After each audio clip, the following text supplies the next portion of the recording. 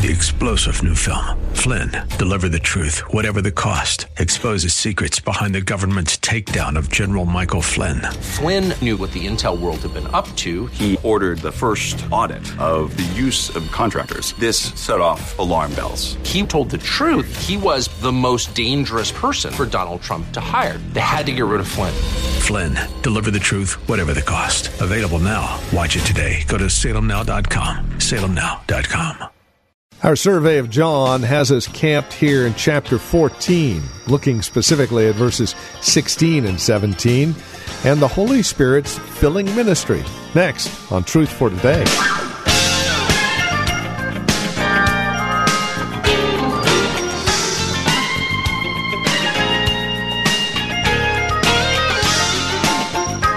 I don't know about you, but when I get tired or weary in the faith, it doesn't take long before I realize I've been operating in my strength, which gets me worn out, instead of the strength of the Holy Spirit. Welcome. This is Truth for Today. Pastor Phil Howard has us back in John chapter 14, verses 16 and 17. Message called The Holy Spirit's Filling Ministry. What that looks like is the subject of our time today. Here's Pastor Phil with today's broadcast and our look at the Holy Spirit. John 14, verse 16. I will ask the Father, and He will give you another helper. Now, there's various translations: Counselor, Comforter, Paraclete.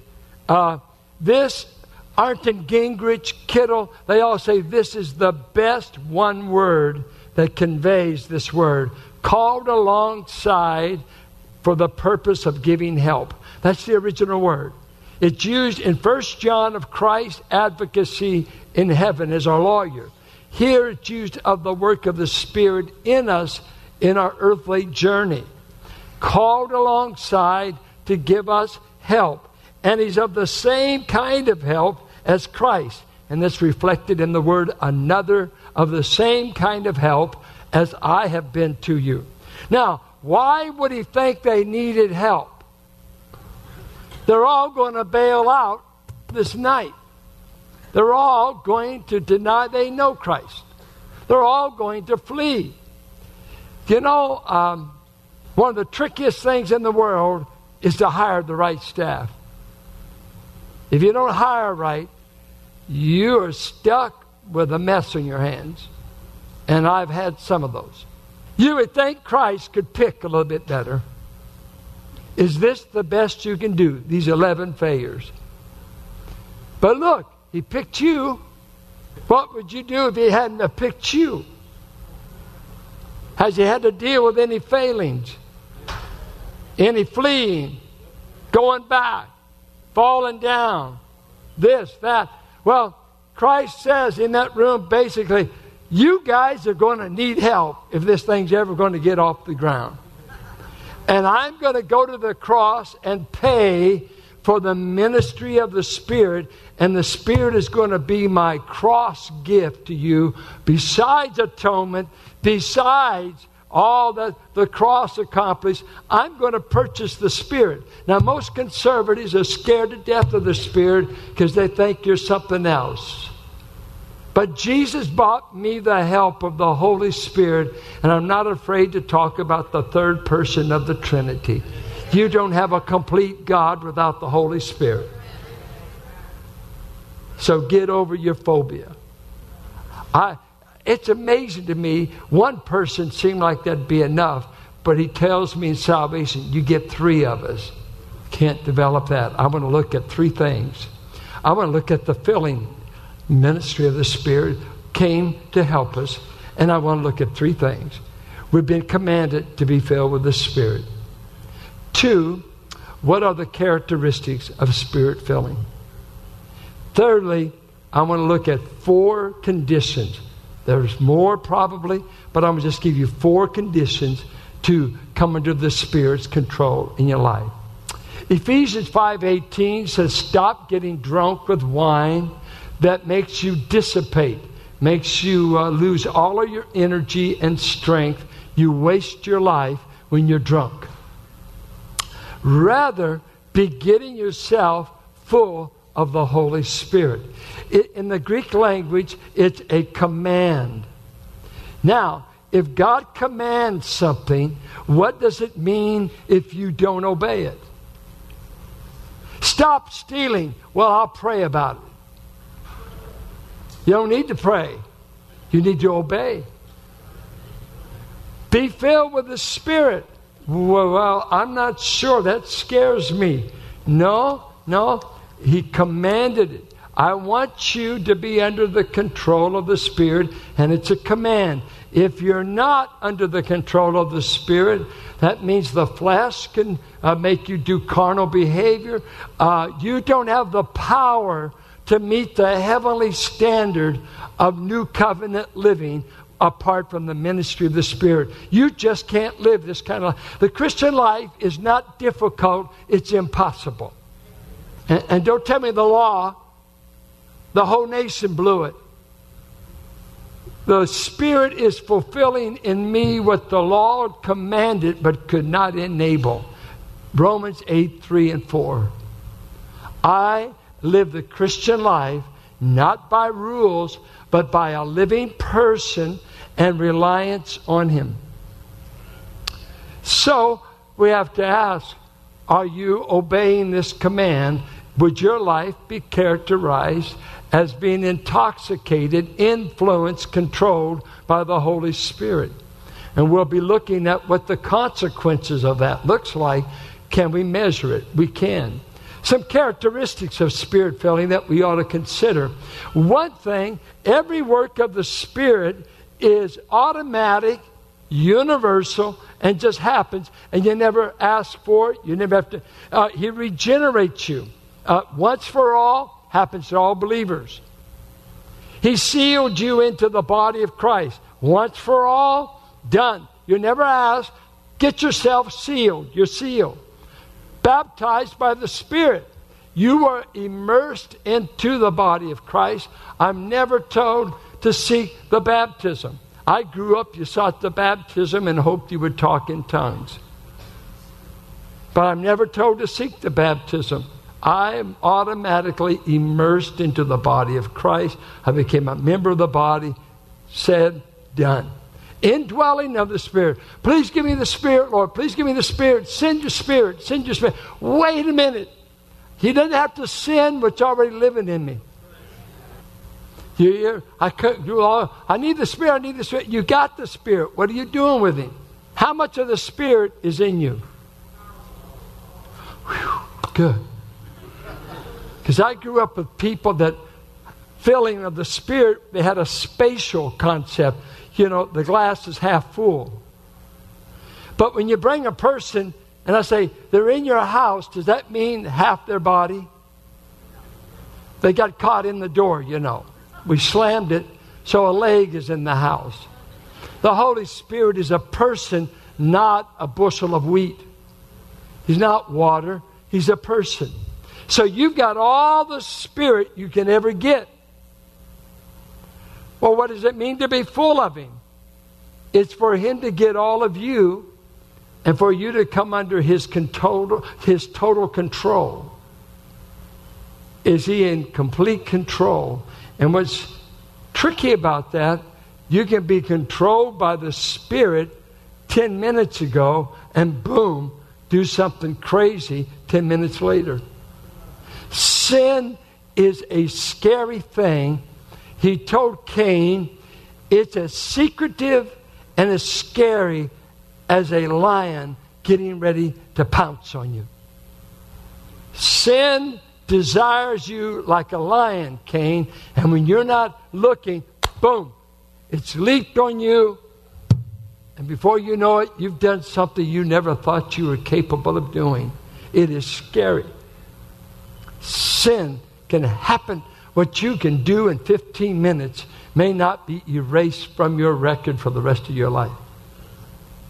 So, we're commanded, be filled with the Spirit. Ephesians 5:18. It's likened to wine. There's nothing wrong with drinking wine biblically. They all did it. There's something totally wrong with getting drunk on it. But the idea of the drunkenness is it influences your behavior. It takes over. Rather, be getting yourselves filled with the Spirit. Now, this is interesting. Spirit filling is never once for all. Acts 2:4. They're in the upper room and they're all filled with the Spirit. You go to Acts 4, and Peter, full of the Holy Spirit, got up and he said certain things. Verse 31. And they had a prayer meeting, and the Spirit came down and filled all of them. Hey, they had already been filled back in Acts 2. Filling is a repeated experience. It's not once for all. 2, not all believers are Spirit controlled, or He wouldn't tell us to get it. Why would He command it? He told the Corinthians, right now you're acting carnal in chapter 3. You're acting fleshly in your behavior. You're into party spirit. You are haughty towards Paul. Chapter 5, one of your members is living with his stepmother. Chapter 6, you're dragging each other into court. Chapter 7, some of you are sleeping around. Chapter 8 through 10, you're fighting and having confusion over meat issues. Chapter 11, you're ruining the Lord's Supper by getting drunk at the agape feast, and you're coming there drunk. The slaves are not getting a meal, and some of you are drunk, and I'm killing some of you off. Chapter 12 through 14, you're fighting about gifts. Who's going to get on the floor? Who's going to dominate the meeting? Tongues have taken over. Chapter 15, there's a party among you that is denying the resurrection. And if there's no resurrection, Christ did not rise. Chapter 16, one thing they agree on, you need to take an offering. Now concerning the collection. When you don't know what to do, take an offering. So you can have the Holy Spirit, you can have gifts, and still not be Spirit controlled. Have you ever heard of church fights? Have you ever heard of pastors that everybody thought they were anointed and all they were was mad? It wasn't anointing, they're just mad. They're just angry. Board meetings falling apart. Confusion, devouring one another. Gossip, rumors. This church or any other church can fall apart less than a month.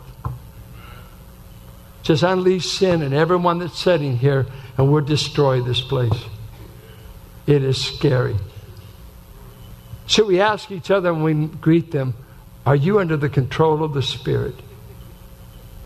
Why, yes, I am. I don't think so. 4 things I believe you got to do to be Spirit-filled. 4 things. Number 1, presentation. I call it presentation. Number 2, purification.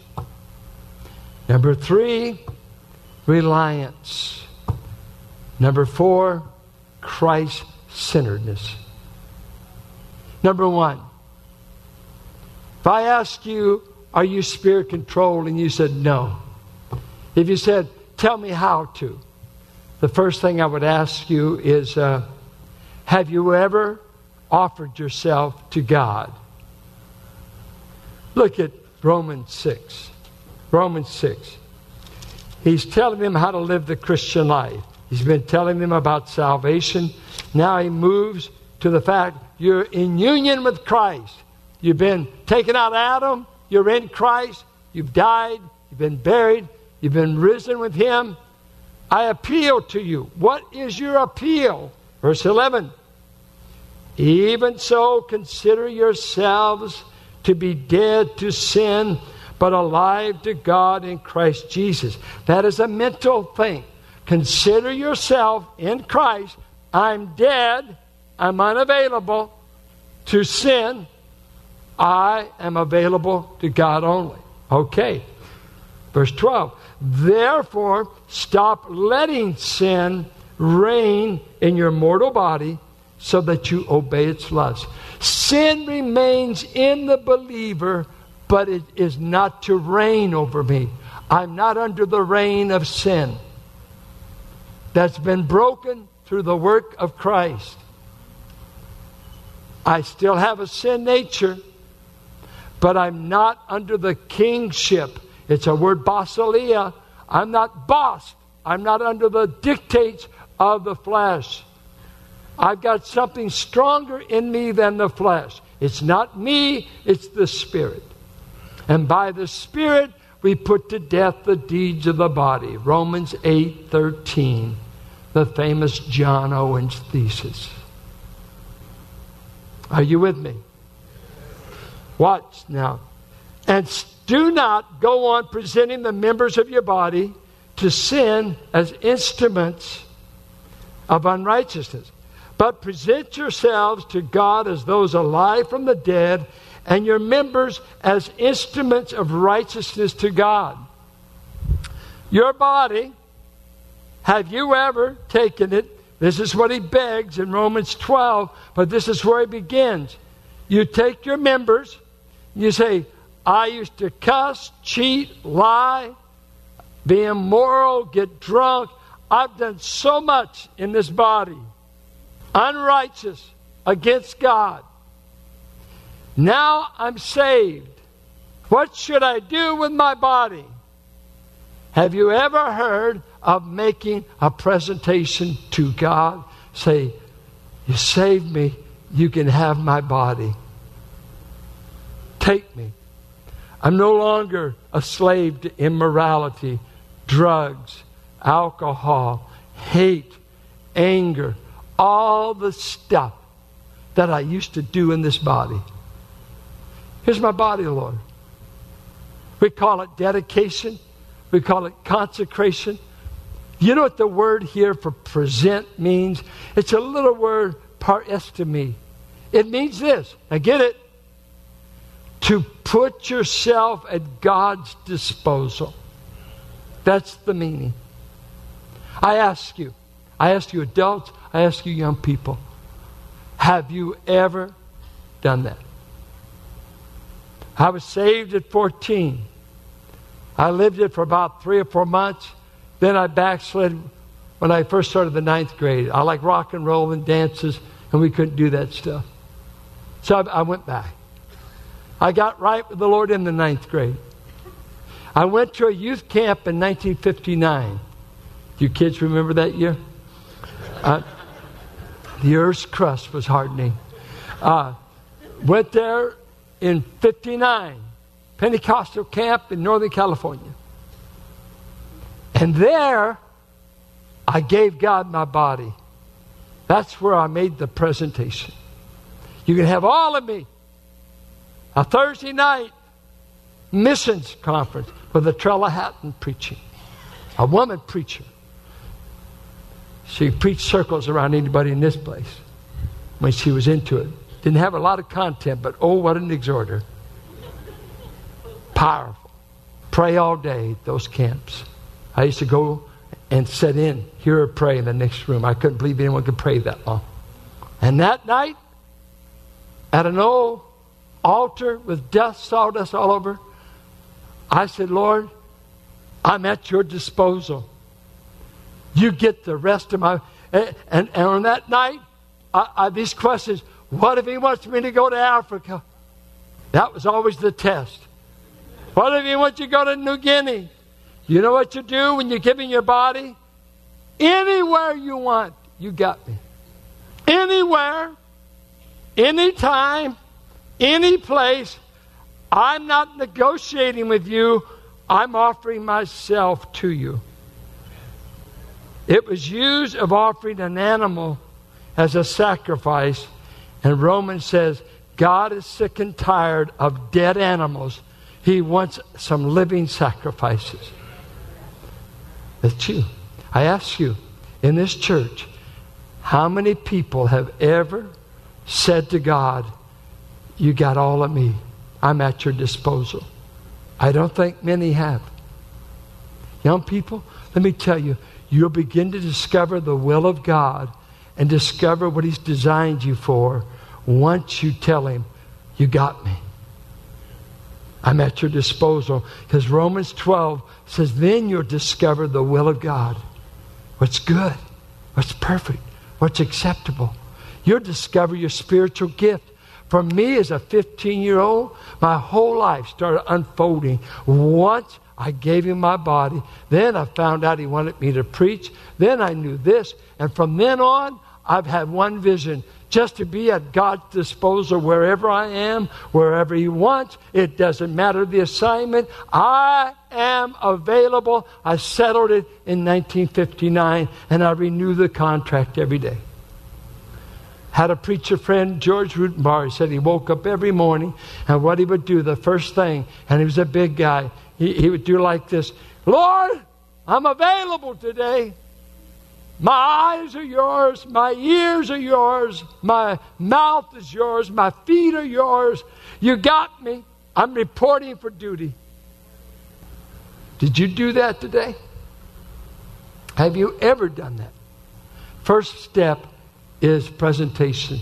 The second step is purification. He says in 2 Timothy 2:19, the foundation of God standeth sure, having this seal, the Lord knows them who are His. Let him who names the name of Christ depart from iniquity, and cleanse yourself so that you can be a vessel fit for the Master's use. And it's the theme in the believer. Once you give Him your body, you start dealing with sin that you've done in your body. You start getting clean. God will accept the offering. Now He starts working on our life, our mouth, our thought life, our attitudes. Purification. He says, from now on when you sin, I want you to confess it immediately. Don't delay getting clean. The moment you do it, confess it. What if I don't? I like my sin. Well, good for you. God says, if you're my child, I've got a work of the ministry called the grieving of the Holy Spirit, and He's going to make you miserable. And when I meet miserable Christians, sometimes I say, hallelujah, there's a Holy Spirit. I hope you stay miserable every day you don't surrender. God gave up His best, and He can't get you to give up your little old body. You think He bought you to do your own thing? You think He bought you to sit back? I'm not available. I'm going to dabble in porno. I'm going to mess around with this. I'm going to lust after women. I'm going to cuss. I'm going to have a double life. I'm going to do this. You just get me. The cross took care of me. Oh, yes, it did. And it bought you the right for God to step in and chasten you. Because sons get chastening. They never get rejected. They get spanked. Because He wants to purify you. He told the Corinthians, you're ruining the Lord's table because you're going there drunk. But I'm going to make you sick. I'm going to make you weak. And I'm going to kill some of you. Then He goes on to say, if you would judge yourself, you would not be judged. But if you don't judge yourself, I will judge you. Chastening judgment. Have you gotten straight on sin? I don't care what problems we have in the church. I say that reservedly. I don't want any problems. But I always say to staff, we may make tactical errors. Let's always be on the right side of sin. Nobody infallible around here. We make mistakes. But I want to be on the right side of sin. I don't want to sin. I've sinned enough. How about you? I know some of you say, well, I don't want to give up the practice. It feels too good. Until it quits feeling good, I'd question whether you're saved, and for sure you're not under the control of the Spirit. You see, the Spirit can never work through you until He works on you. And with that, we come to the end of our time together here on Truth for Today with our teacher and pastor, Pastor Phil Howard. As we close out our program today, we would invite you to contact us. Let us know how the broadcast has encouraged you, has ministered to your walk and relationship with Christ. Now, there are a couple of ways that you can contact us. By phone, obviously the easiest, 855-833-9864. Again, simply call 855-833-9864. You can also write to us at 1511 M. Sycamore Avenue, Suite 278, Hercules, California. 94547 is the zip code. Now, the easiest way to get in touch with us would be through our website, truthfortodayradio.org. Now, as you stop by, you'll be able to drop us an email, but then take advantage of the many resource materials we have available. Again, they're at truthfortodayradio.org. Or, again, simply call 855-833-9864. Would you also bear in mind this radio broadcast is available through listener support? As you link arms with us financially, we are able to continue the ministry here on this radio station. So please consider that as you contact us. And then come back and join us next time for another broadcast of Truth for Today with Pastor Phil Howard.